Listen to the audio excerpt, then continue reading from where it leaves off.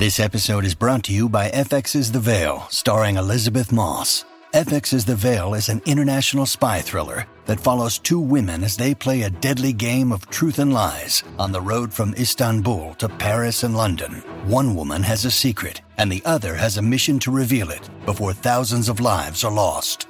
FX's The Veil, now streaming, only on Hulu. When you need mealtime inspiration, it's worth shopping Kroger, where you'll find over 30,000 mouth-watering choices that excite your inner foodie. And no matter what tasty choice you make, you'll enjoy our everyday low prices, plus extra ways to save, like digital coupons worth over $600 each week. You can also save up to $1 off per gallon at the pump with fuel points. More savings and more inspiring flavors make shopping Kroger worth it every time. Kroger, fresh for everyone. Fuel restrictions apply. Hello, Pantheon Podcast listeners. Christian Swain here to tell you more about my experience with Raycon earbuds. Our family now has 3 pairs of Raycon earbuds around the house, and my wife just grabbed a pair of the Headphone Pros to replace some headphones from a company that was double the price. And yes, she loves them. Now, if you haven't pulled the trigger on a pair of Raycons, or even if you have, but you're in the market for another pair because they're just that good, well, now is the time to check them out, because they just launched their upgraded model of the best-selling everyday earbuds. With Raycon's upgraded everyday earbuds, now you also get active noise cancellation, ergonomic design, and multi-point connectivity that lets you pair with 2 devices at once. New quick charge function, 3 customizable sound styles, plus awareness mode. Available in a variety of vibrant new colors to complement any and all skin tones. I even have a pair of earbuds in a cool green color. I have tried just about every earbud known to humankind, and these Raycons are fantastic. Seriously, if you've been wanting to check out Raycons, there truly is no better time. You're going to ask yourself why you didn't check them out sooner, and Raycon offers a 30-day happiness guarantee. So what are you waiting for? Go to buyraycon.com/Pantheon today to get 20% off your Raycon order, plus free shipping. That's right, you'll get 20% off and free shipping at buyraycon.com/Pantheon. buyraycon.com/Pantheon. Hey folks, Stefan Shirazi and Renee Richardson here from the Metallica Report. And we are proud members of the Pantheon podcast family, where the best of music and podcasts unite. We've got something pretty cool for you. We're giving away an exclusive Metallica merch package worth over $250. That's a whole lot of Scary Guys, skulls, M72, and other sought-after Metallica swag. And we've made it easy for you to win. Follow and share the Metallica Report, and you're in the game. Go to pantheonpodcast.com/Metallica, enter your email, and hit that button to be entered to win. And just like that, you're eligible for our monthly exclusive Metallica merch package. And guess what, rockers? You can enter every month, so just do it. And while we love our global brothers and sisters, the lawyers won't let us ship outside the U.S.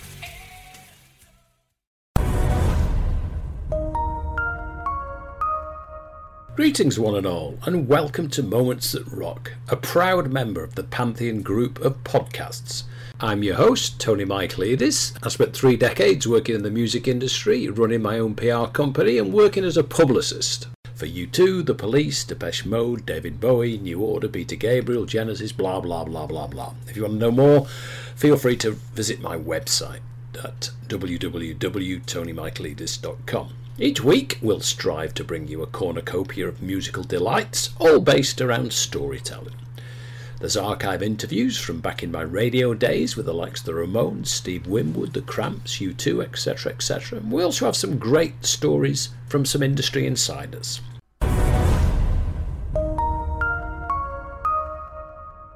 Welcome to part 3 of the U2 Quartet of podcasts. Today, the story of Red Rocks. From Malcolm Gerry, a guest we had a few weeks ago, sharing with us his amazing career in music television. So sit back and enjoy. At the time I was producing the Tube, I was living in a new town called Peterlee, which had been built to take the kind of miners when the pits closed, basically. And even before that, it was part of the kind of, halcyon days of garden cities. that they had in the UK at the time. And so they wanted to create these smoke-free, kind of the beginning of central heating. And we moved there because my mum had terrible asthma and Newcastle was full of smog. So I grew up in Peterlee, basically. And I had a bunch of great mates who were all really, really into music and very knowledgeable and passionate. Les and Alan and Colin and Gaz and all these guys. And they used to turn me on to like what they'd been listening to on the John Peel show and, you know, local bands they'd seen. And I remember, I think it was Alan in a pub called the Black Bull one night said, "Hey, listen to this." And he had a cassette and he played it to me. And it was this band from Ireland called U2. And I went, wow, that's really great. And I checked them out and we did a bit of digging and got in touch with them and said, look, we're doing this new show. I'd love you to be on it. And at the time, the Tube was commissioned. We'd just done Queen at Milton Keynes, which we'd got in the can, and we'd done the Police again. And I said, we've got a gig coming up at Gateshead Stadium, and I need a support band for the Police. And they said, we'll do it. and I just got on so well with the guys. I just thought they were really the most lovely bunch of guys. Very smart, very funny, passionate about what they wanted to do. Bono obviously had a vision, Bono and Edge, of what they wanted to do with the band. Plus, a very, very bright, erudite, incredibly progressive manager in the shape of Paul McGuinness, who didn't want to go down the traditional route of how to manage a band. And that cocktail really, really manifested itself in their music. And I loved them. They, as I said before, they almost became the house band. I don't know how many times they played the Tube. And we became friends. And then one day I got a call from Paul McGuinness who said, Malcolm, I had an idea, but it's a big idea and it's a mad idea. And if it goes wrong, it'll be the end of the band. And if you get involved, it might be the end of you. I was like, oh, you're not selling it very well, Paul. What is it? He said, look, come down to London. We'll have a meal and I'll talk you through it because it's ambitious. And anyway, I'd never had a Thai meal before with duck that you roll up in a pancake because it hadn't got as far as London. And I remember it was my first ever Thai meal, and he was showing me how to do these pancakes and you put the lovely rich plum sauce on it and you put your duck in it and you roll it. Like, oh my God, this is incredible. And it was at that meal that he said, we found this venue. It's a mile high in the Rocky Mountains. It's called Red Rocks. And rumor has it, it's where all the Indian tribes used to meet once a year or once every 5 years, I can't remember, to literally bury the hatchet, hence the expression, and to basically work out how to tackle this new enemy of the white man. And he said they've been doing kind of all sorts of weird things up there, but they haven't done any rock music, any real proper concerts as such. And he said, the venue is staggeringly beautiful. He said, it's so high that there isn't very much oxygen. You've actually got to be careful. If you stretch yourself, you'll feel like you've got asthma all of a sudden. And he said, but it's stunning. And he said, I want to put the band on there because we've got to break America. And we've got to do something really special and really different. And we're going to tour everywhere. We're going to play every damn club, every night hall, every band hall, every little venue we can. But I still think we've got to do something special. And I think TV is the answer. And at that time, as well as Channel 4 being invented, there was another revolution in media called MTV. And Paul McGuinness, being the wily fox that he was, recognized that here was an opportunity to crack America in one fell swoop, if you could come up with a brilliant idea and do something very different. So he said, and I'd like you to film it, Malcolm. And I said, okay, who's paying for all this? Is it Island Records? He said, no. He said, Island will put something into it, of course, but the band are going to put their money into it as well. And he said, if you shoot it, I'll give you exclusive rights for a certain period of time. And Barry Fay, the promoter, as well, put some money in, didn't he? Barry Fay. So there was an amazing promoter called Barry Fay, and a whole bunch of people down there, Rick Werple, and this great team of people who were all risk takers, who all loved Paul McGuinness and loved Paul, and were very open to the idea of TV, because this is a time when, again, to do TV in a venue, they were all controlled by the Teamsters, which is the unions. And anyway, Paul said, "You're not going to have any problems like that, Malcolm. But I do want you to bring the Tube team out. So it's not going to be cheap. I want Gavin to direct it. I want you to be hands-on producer on it. I don't want you to, just executive produce it. And I want you to bring the cameraman out. In other words, recreate the Tube a mile high in the Rocky Mountains with a huge 2,000-3,000 live audience in the open air." And I was like, wow. And he showed me some pictures of the venue, and I said, "Look, can we do this as a Tube special? Then I can find some money to do it." And he said, "You can do whatever you want, Malcolm. I'm giving you world exclusive rights on it." I was like, okay. So cut a long story short, we get the green light. I get the green light from the channel to do it. We fly all the A team over, and we get over there like a few days before. The venue was just mind-blowing when you could finally get up to it, because it was a right old trek to get up there. And it required all sorts of, technical things that we had to do. We weren't sure whether the lenses could actually accommodate, the lighting up there and the pressure of it's just weird. It was a kind of weird environment to shoot a concert. And because it was outdoor, but it was the Rocky Mountains, and, it was Arizona, and like, oh God, that's not going to be a problem. Anyway, so we do the sound checks and everything the day before. Everything is great. And it gets to the big day, and the heavens opened. The crowd were already pretty much in the venue because Barry had let them in early. But I've never seen a storm like it in my life. And I get a call from Paul saying, "Barry wants us to go up to the venue, Malcolm. He wants to show us something." And we got up there, and it was like a scene from a war movie. These poor kids were just covered in it was soaked to the skin. It was black. And here's the thing. Barry said, "Watch the stage." And he put the power on for about less than a minute. It was so bad, and everything was so wet. The electricity was arcing from one side of the stage like lightning to the other side. And he said, "This isn't going to happen. I'm pulling the gig because it's just somebody will die." And I remember looking at Paul's face, and I mean, he was like a broken man. I just thought, oh my God. And then I suddenly thought, oh my God, I've got to go back to London with nothing in the can. This is like a big disaster all round for everybody.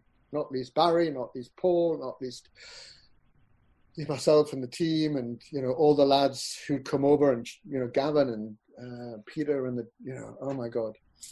So anyway, it was before lunchtime. So he said, "Look, let's go back. We'll try and find another venue, indoor venue, which we can change. Can you keep the crew over an extra day, Malcolm?" And I said, "Yeah, might have to do it tomorrow." So we all go back to a hotel, and I said to Paul, "What are you going to do?" He said, "I'm going to go and have a steam or a sauna." And I said, "I'm going to put my head down for half an hour, Paul, and just get some kip and let everybody know that what's going on." So that took about an hour on the phone. I got everyone together in the room as well. And I said, "Look, guys, just go and have a cold beer, and we'll see what happens. Hopefully we can salvage something tomorrow." And I'm woken up. I fell sound asleep. I'm woken up by my phone. And Paul said, it was Paul McGuinness, said, "Have you looked outside?" Saying, "Look outside, Malcolm, look outside over Denver." And it stopped raining. And he said, "Barry Fay, the promoter, reckons that if you can do it, he can dry everything off. We can get, there are still some kids up there, would you believe it, who refuse to move. He can get them down the front, and perhaps we can get a show out of it." And I said, "Paul, we'll do anything we can to try and make this work." He said, "It'll start later," but he said that, that might might be nicer lighting. Let's see what happens, as long as it doesn't rain again. So I get the whole crew and get them sorted out, and we all go back up there. I remember having to stop halfway up. There was a plugger called Nigel Sweeney. He said, "I'll give you a race up the hill, up the steps to the venue." And I said, "Okay, off you go." And he went running up, and because after about 4 minutes, he was like, "I can't breathe." I said, "Yeah, because there's no oxygen. You're a mile high, you know." Anyway, we get up there, we set up, and the most extraordinary thing happened. And this is what made that concert so special, as well as the camera work and what Gavin did with it, and the performance of the band, of course. There was a mist descended after the rain, which just fell into the venue. The venue was like a kind of bowl with these incredible rocks behind it, sticking out from kind of the Rockies. And this mist added the most extraordinary effect in the venue, which if you watch it back, you'll see. It did all sorts of weird things with the camera lenses, and it just gave the whole thing a kind of filter and a quality, which I'd never seen before and I've never seen since. And it just, we had huge fires, like bonfires lit on top of the rocks that Barry Fay and the band had organized. And the sheen around the fire was extraordinary and flared everywhere. And a crazy, crazy, crazy ex-Vietnam helicopter pilot with a camera mount who came far too low into the venue. I mean, my God, it would never happen today. But some of the aerial shots that you see in that concert, you know, I don't know what he'd been smoking, but by God, it did the trick. The story of Red Rocks, from Malcolm Gerry, the instigator and executive producer of that magnificent concert, from way back then, June the 5th, 1983, to be exact. And there's plenty more to come.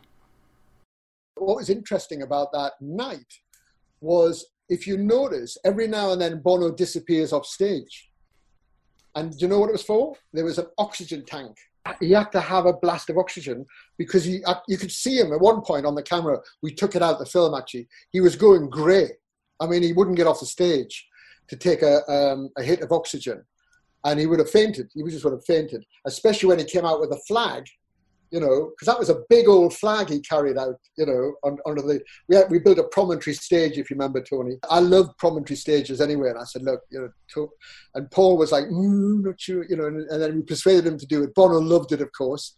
But it was quite extraordinary. And, you know, everybody was into it. And then the plan was that I was going to sell it to MTV. Paul said, right, Malcolm, you know, it looks incredible, you know, do you think you can sell this to MTV? Because the band were unknown in the States. What we did do is we made a promo from the concert to show MTV rather than sit down with it, because you're never going to get an hour to show them a whole concert. So we did make a promo, but the interesting thing was the guy who was the buyer, Steve at MTV, and was also the buyer for Showtime Network, which is a big network in America, a bit like HBO. And that was for real grown-up stuff, you know, like, you know, Elton John and, you know, Springsteen and all those sort of people eventually ended up on there. But, you know, MTV was like really what Paul was after. But I sold it to Steve at MTV, and he said, Malcolm, this is so unbelievable. I've never seen a rock show like this. Can I show it to the guys at Showtime? And I said, yeah, but, you know, it's not you know, it's not a huge band. It's not the Eagles, for heaven's sake, you know. And he said, this is just a great piece of TV. And he said, I think the boys at Showtime might like to see it. Now, the difference was MTV paid virtually nothing, as you remember, Tony, to buy anything, because it was all seen as promotion for the record companies. Showtime was a proper grown-up network and paid serious money and was watched by a much wider, older demographic. So, lo and behold, I get a call one day, we're back in London, and Steve says, yeah, we're going to show it on MTV, but we're going to give it the premiere on Showtime. And that really was the tipping point. I mean, I remember Paul just couldn't believe it, or Barry, any of the guys, like, Showtime Network? And I said, yep. And we got a check. It was really just the reviews were extraordinary, and Variety and Billboard and the New York Times, and oh my goodness, it just the whole thing exploded. And the album and the DVD sat in the charts for years after that. That was crazy. It was one of those, but it was back to Andrea's thing. Jeremy Isaacs, who ran Channel 4, you've got to take risks. And most managers would not have invested that much money. You had a record label, Chris Blackwell, again, who's a mentor of mine, and a lot of people, and, the people who were running Ireland at the time, the band themselves, Barry Fair. You had all these people who were prepared to put their necks on the block and nearly lost everything, myself included, if it hadn't stopped raining. Dennis was, again, a unique person in a band entourage, and that he was a logistics man. But he was more than belt and braces. And the really interesting thing about that whole unit, from management to promoter to the people like Dennis and the sound guy, they welcomed television.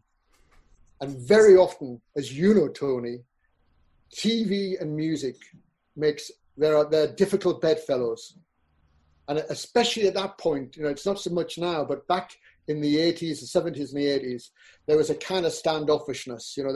It was a difficult, and I think, Top of the Pops had a lot to blame for that, if I'm honest, and the Musicians Union had a lot to blame for it, making people re-record master tracks before they would go on Top of the Pops. All that nonsense that went on. The unions had a lot to blame for it.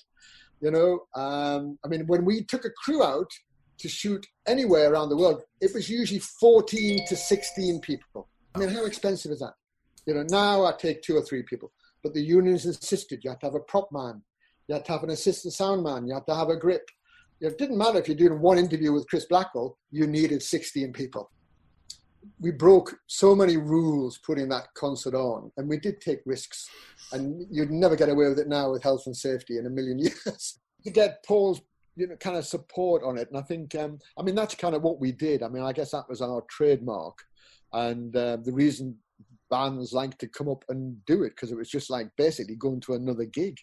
There was no difference going to Studio 5 at Tyne's Television Newcastle than going to Hacienda.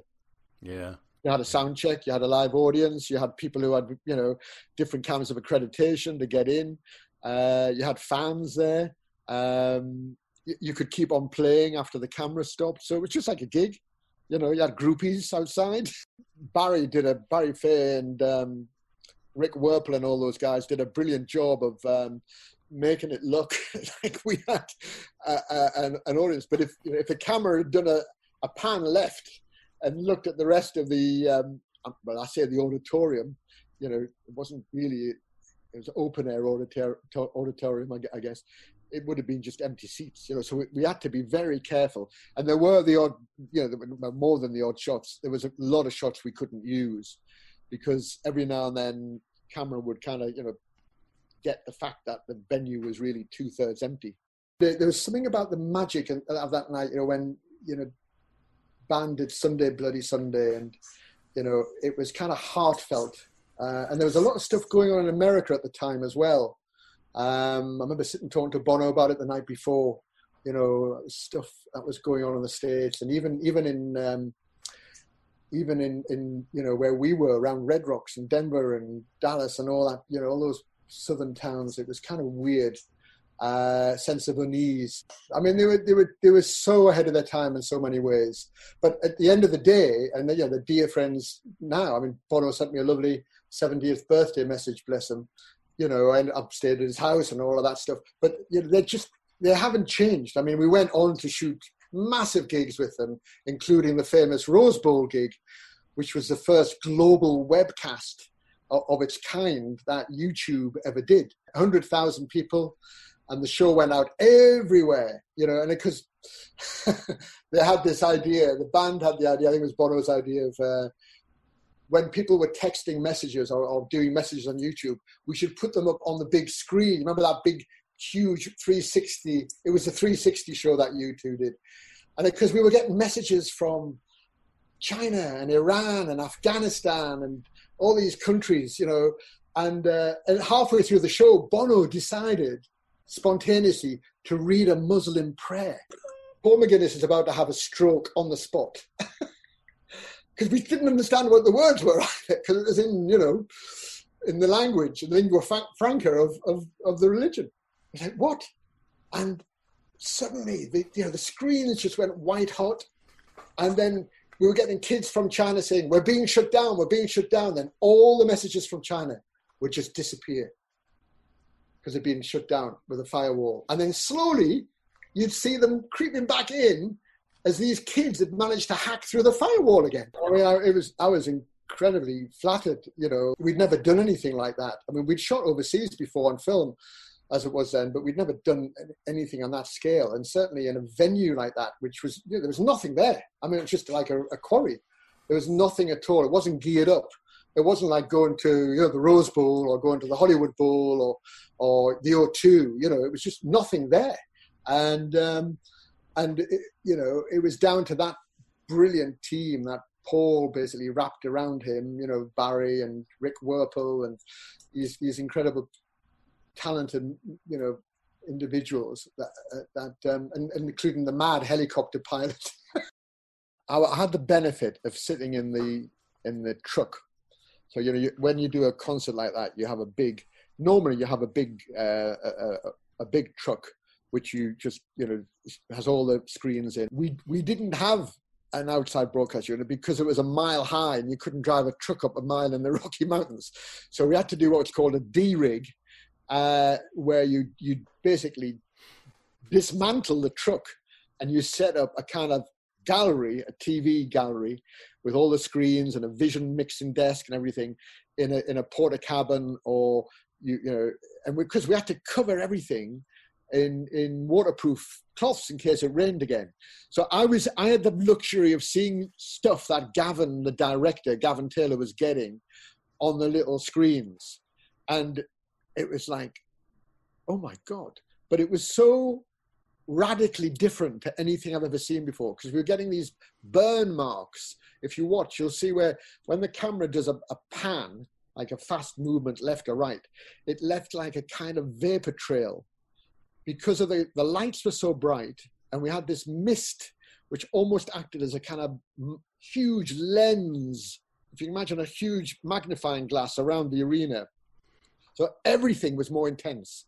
So the flames that were burning on top of the rocks looked like they were, kind of nuclear almost. They had a glow about them, which was like, oh my God, these are radioactive. And the steam coming out of Bono's mouth when he comes out to do Sunday Bloody Sunday with the flag, he looked like a raging bull.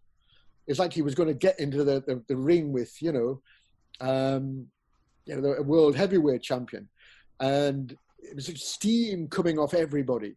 So I thought at the time, we've got something really, really unique. But I was, kind of, the inside of my guts were kind of churning, because you're never ever sure until you look at it back in the comfort of an edit suite, that from getting those pictures to the little screen in the gallery to getting them, and don't forget, we're talking about old-fashioned tape back then, not digital. A lot of things can happen. And the place was soaking wet everywhere. I mean, I remember kneeling down behind one of the cameramen just to hold him so he wouldn't fall off the damn rocks. And, I'm amazed my knees are still working, because we were basically kneeling in a puddle for like 2 hours. And he was. And everybody had these kind of, Barry Fabe get these great waterproofs on, but the water gets everywhere. And it was only when we got it back into the edit suite and looked at it that we thought, whoa, we've got something really, really very, very special and unique here. And it kind of all boiled over in that huge quarry where the Indians used to bury the tomahawk.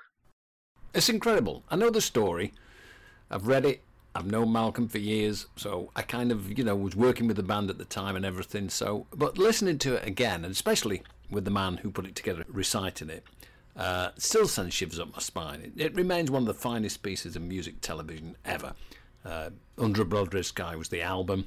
The film Red Rocks and all the things that went along with it that Malcolm was talking about were absolutely phenomenal. That was part 3 of our series of programmes on U2. The next one includes me, because it's an interview I did around the release of The Unforgettable Fire, which was just before Red Rocks. So we're not doing them kind of, chronologically. We're just kind of throwing them in appropriately when we see fit. They're all good stories.